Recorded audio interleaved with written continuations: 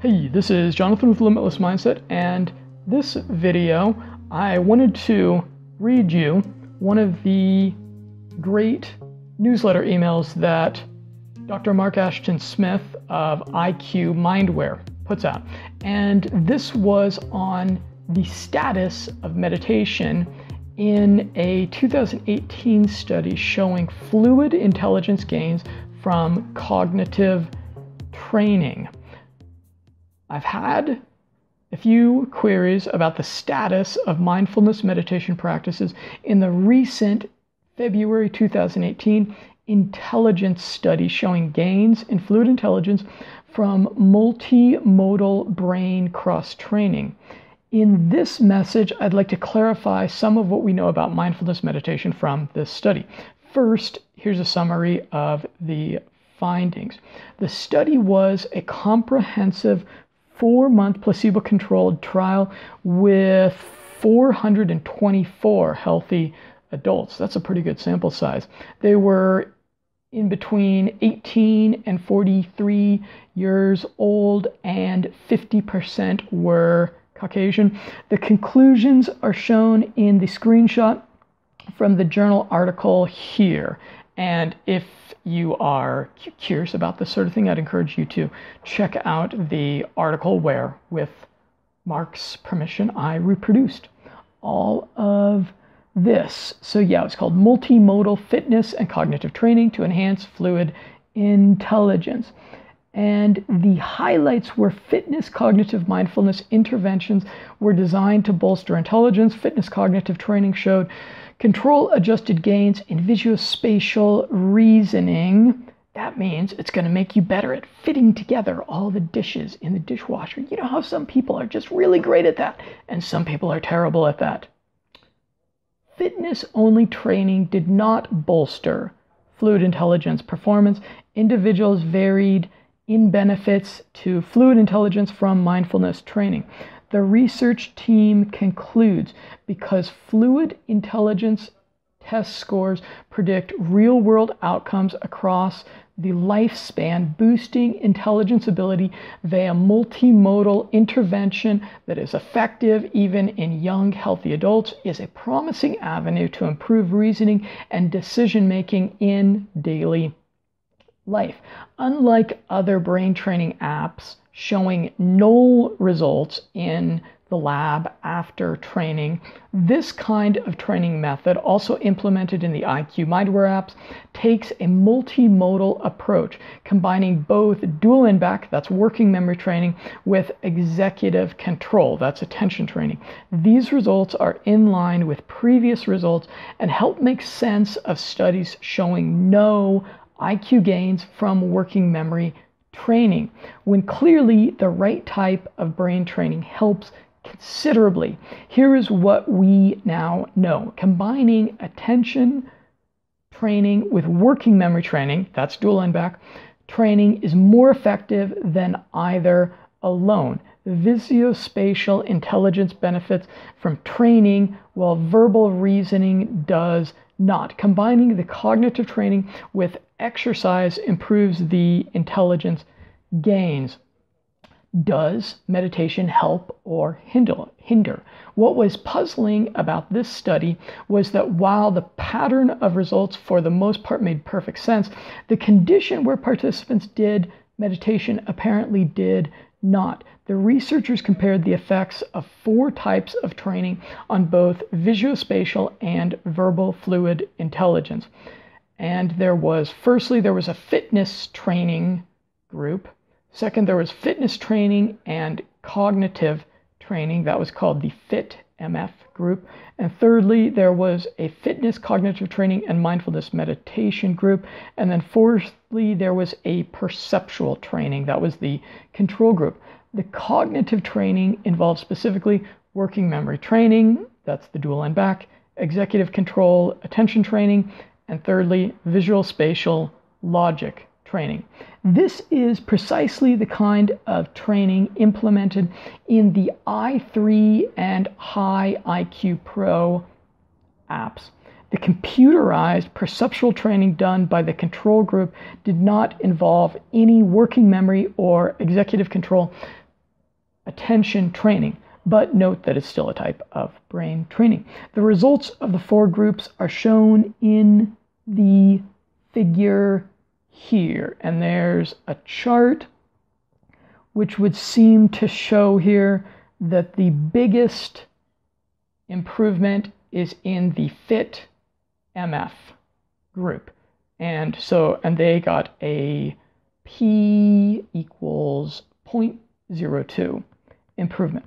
All training groups got a statistically significant visual spatial IQ increase after training, ranging from 4 to over 9 IQ points. Significance is indicated by the asterisk and is a strict statistical criteria that reassures us that the gains were real, not due to chance. The training gains were visuospatial. No groups improved in the verbal IQ test, that's the LSAT, which showed no significant change from pre-training scores. This is an important finding, helping to explain some of the null results in previous studies. Only one group doing both cognitive and exercise did significantly better than the control group with an absolute gain of over 9 IQ points. But you can see the pattern of results is clear. The cognitive training and exercise group did better than the fitness training group alone. And both groups did better than the control group. So that's pretty encouraging. They're saying that these people that were combining, that were doing a holistic approach to their brain training and doing the physical fitness along with it, that they were getting like increase of 9 IQ points. That's pretty significant. Those of you who know much about IQ know that it's what's considered a standard variation is 15 IQ points. And if we're looking at the world in general, if we're looking at countries in general, 15 IQ points is pretty significant. That's the difference between, I would say, like the United States and Nicaragua, for example. Okay, training gains in multiple fluid reasoning tests. The Fit MF group, again, that's the cognitive training and exercise, also scored better than the control group on a number of other tests of fluid intelligence, not just the figure series test. So there was the figure series. Okay, so they've got some more specifics there. And the pattern of results for these post-training test scores was the same, with the Fit MF group showing the greatest gains, greater than just the fitness group. The puzzle. But wouldn't you expect that by adding meditation to the cognitive training and exercise mix would help with the IQ gains even more? The data says otherwise. Performance in this group was more similar to the control group than all the fluid intelligence tests. Why is that? That's a little counterintuitive. A closer look. First point, the actual IQ gain. The first thing to note is that the Fit MF mind group did improve significantly in fluid intelligence by 5 IQ points, but it did a little better, although not significantly, compared to the control group who did perceptual training. Second is lack of mindfulness training. All groups trained on and off for 4 months. So if you want that 9-point IQ gain, you want to devote like 4 months to this. So a little bit more of a medium term type commitment. But what exactly did the Fit MF mind group do? When we look closer, we see that it was a rather strange training sequence, to quote the paper. The Fit MF mind condition began in 1 month with 1 to 2 sessions of fitness training and 10 sessions of mindfulness meditation. In month 2 with 12 sessions of fitness training. In month 3 with 10 sessions of fitness training and 2 sessions of cognitive training. And in month 4 with 4 sessions of fitness training and 8 sessions of cognitive training. In the 3 months of training leading up to the intelligence, retesting, the Fit MF group doing exercise and cognitive training always combined these two types of training in a given week. During the same period, the Fit MF group did no meditation training whatsoever. The only time this group did any meditation was in the first month.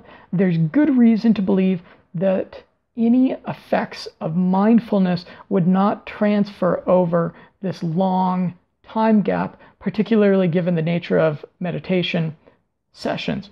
And the Fit MF group did 20 sessions of cognitive training in total, while the Fit MF Mind group did a total of 10 sessions of cognitive training, half the training, half the cognitive training, and no meditation for 12 weeks before testing.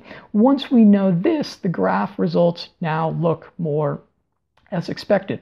Rather than interpreting the data as mindfulness training taking away benefits from the combined fitness and cognitive training, it looks more like the smaller IQ gain was due to the reduced time spent on cognitive training in that group. And then thirdly, the mixed effects in the Fit MF Mind group. The post-training fluid intelligence data from the Fit MF Mind group was actually divided. There were interesting IQ benefits that many individuals in this group, even though the average effects washed out of the results. Quote, within the Fit MF Mind group, individuals varied in their responsiveness to the intervention, and those who showed relatively greater gains in figure series also performed better on novel tests of fluid intelligence at post-intervention.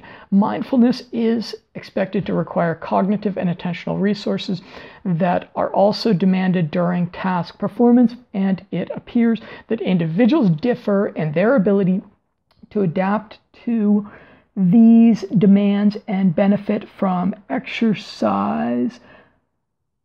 Is it still recording? Yes, it is. So it turns out that even with half the cognitive training and the fact that the meditation training occurred months before the post-training testing, some individuals in the Fit MF Mind group nonetheless showed broad transfer effects on fluid intelligence. And that's what's really important. That's what we really want, is broad transfer effects, because we want for these brain training things to benefit us outside of the laboratory environment or outside of using the little brain training device. They want us to make us more robust gangsters in life, right? At least that's what I'm after. In summary, a closer look at the data helps explain the results from the cognitive training plus exercise plus meditation group. Meditation almost always does not work against the clear fluid intelligence gains from cognitive training and exercise combined. In fact, all the data from a statistical significance point of view could be explained in terms of the amount of cognitive training alone, although the pattern of data tells us that exercise is also of benefit and works synergistically with cognitive training. What is needed for a follow-up study is a better cross-training intervention where the mindfulness meditation is combined with the cognitive training and exercise, not done separately months before. Then you might see the gains you expect in the data, even with half the cognitive training. So please don't stop meditating if you are combining it with i3 Mindware or High IQ Pro training. And again, this was written by Dr. Mark Ashton Smith, and it was originally published in his excellent newsletter for IQ Mindware that I would recommend to anyone who is really interested in this nerdy scientific stuff. Everyone else, what you would really want to do is just download you could download the High IQ software, although personally I like the Dual NBAC Pro software a whole lot more, which you can actually try for free on your Android or iOS device, and I will include a link below this video to do that. And I look forward to a continued conversation with you about whatever it is that you are doing to improve your IQ and all these other different measures of intelligence that increasingly we're seeing translate into real-world benefit. Thanks again.